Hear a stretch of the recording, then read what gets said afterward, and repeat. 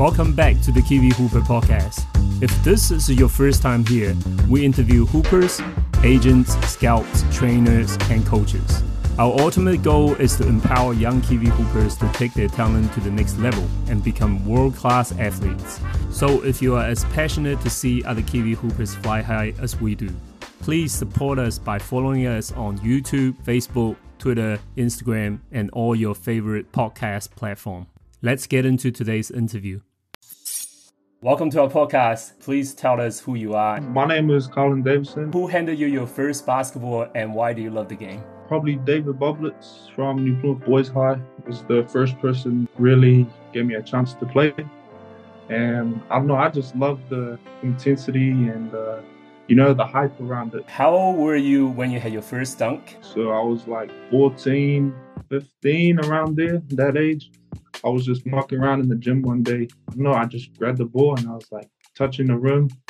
I grabbed the ball and just went up and threw it in, I guess. And I didn't expect to do it. So it was kind of just how I first started doing it. Being the youngest member of Tall Blacks touring in Japan, what was your favorite part of that experience? Seeing another part of the world, So I've never been outside of the country until then.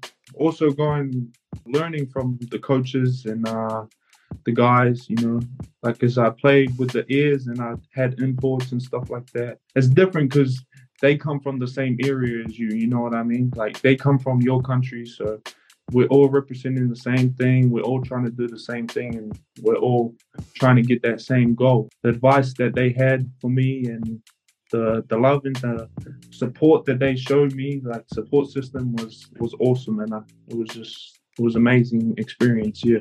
What are some of the tips you have for young Kiwi hoopers about handling the pressure situations? So what I tend to do is when it's a big game, I just block it out. I just imagine it was just you and 5 others at training, in the gym. So maybe 2020 or 2021, I started as the point guard halfway through the season because one of our guards was injured or something like that. And that was really the first moment I felt a lot of pressure. So I remember that game as soon as the Hooter win and they took the ball to me, I was like, all right, got to block this out. And that was it really. So you just got to imagine you're in your own little world and block it all out and do what you do. But be confident in it. Can you describe a time when you faced adversity and how did you overcome it? I was back in high school.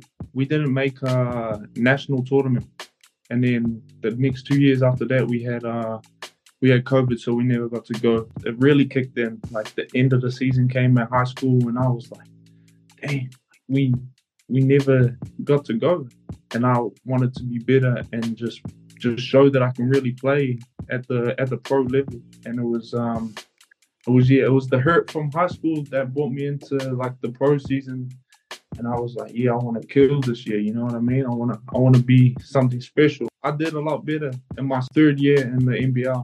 I just really stuck to it and had great imports around me and stuff like that. So that's really the only time I really felt that is like I had to be that person or be better. You know what I mean? What made you decide to enter the NBA draft this year and how does that process go so far? I played the NBL season.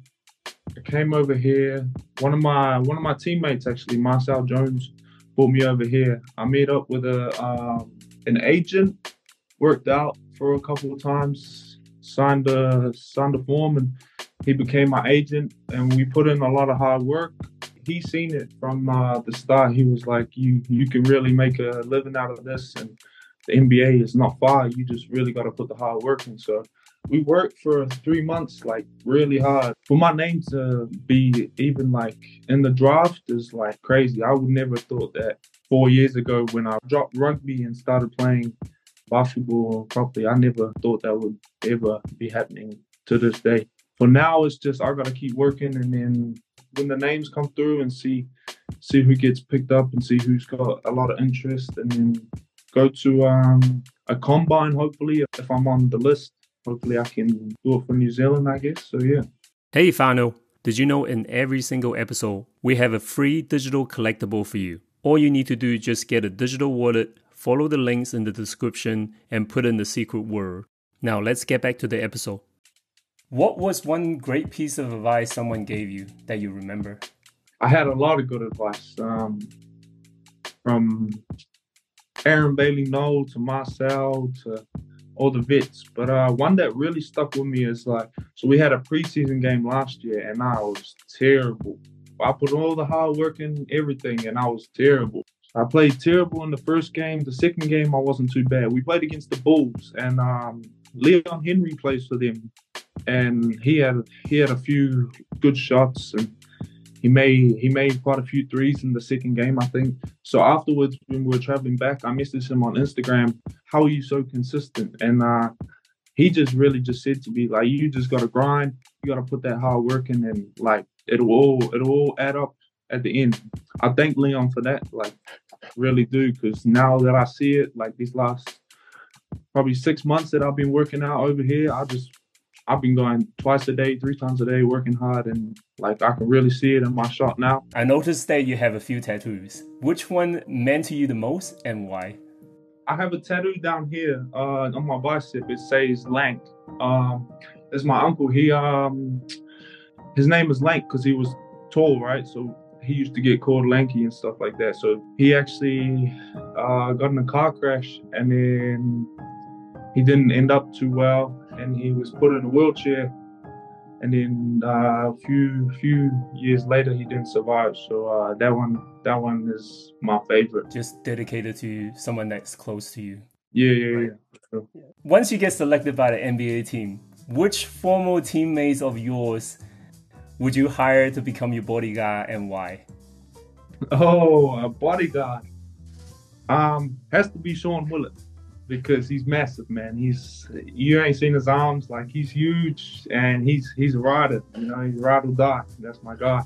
And then a close second would be probably Ty Wynyard or Aaron Bailey Noel, because I know them, they go my back always, Hypothetically, if you become a GM in a 3-on-3 basketball league that you can only score by dunking, who would you start, bench, trade, and cut? The first one will be Zach LaVine, Zion Williamson, Giannis Antetokounmpo, Ja Morant.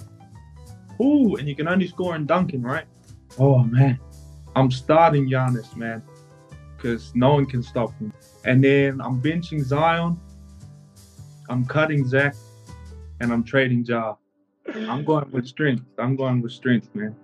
Thank you so much for your time and all the best of luck in the NBA Combine and NBA Draft. Yeah, thank you very much for having me on here. Appreciate it. And thank you for the love and support that you guys are giving. I just want to give a shout out to Kiwi Hoopers. Shout out to Kiwi Hoopers. Thank you for your continued support. Make sure you give us a 5-star review on this podcast. Also, follow us on all your favorite social media platforms. Make sure you stay locked in with KiwiHoopers.com. Watch out for the next episode.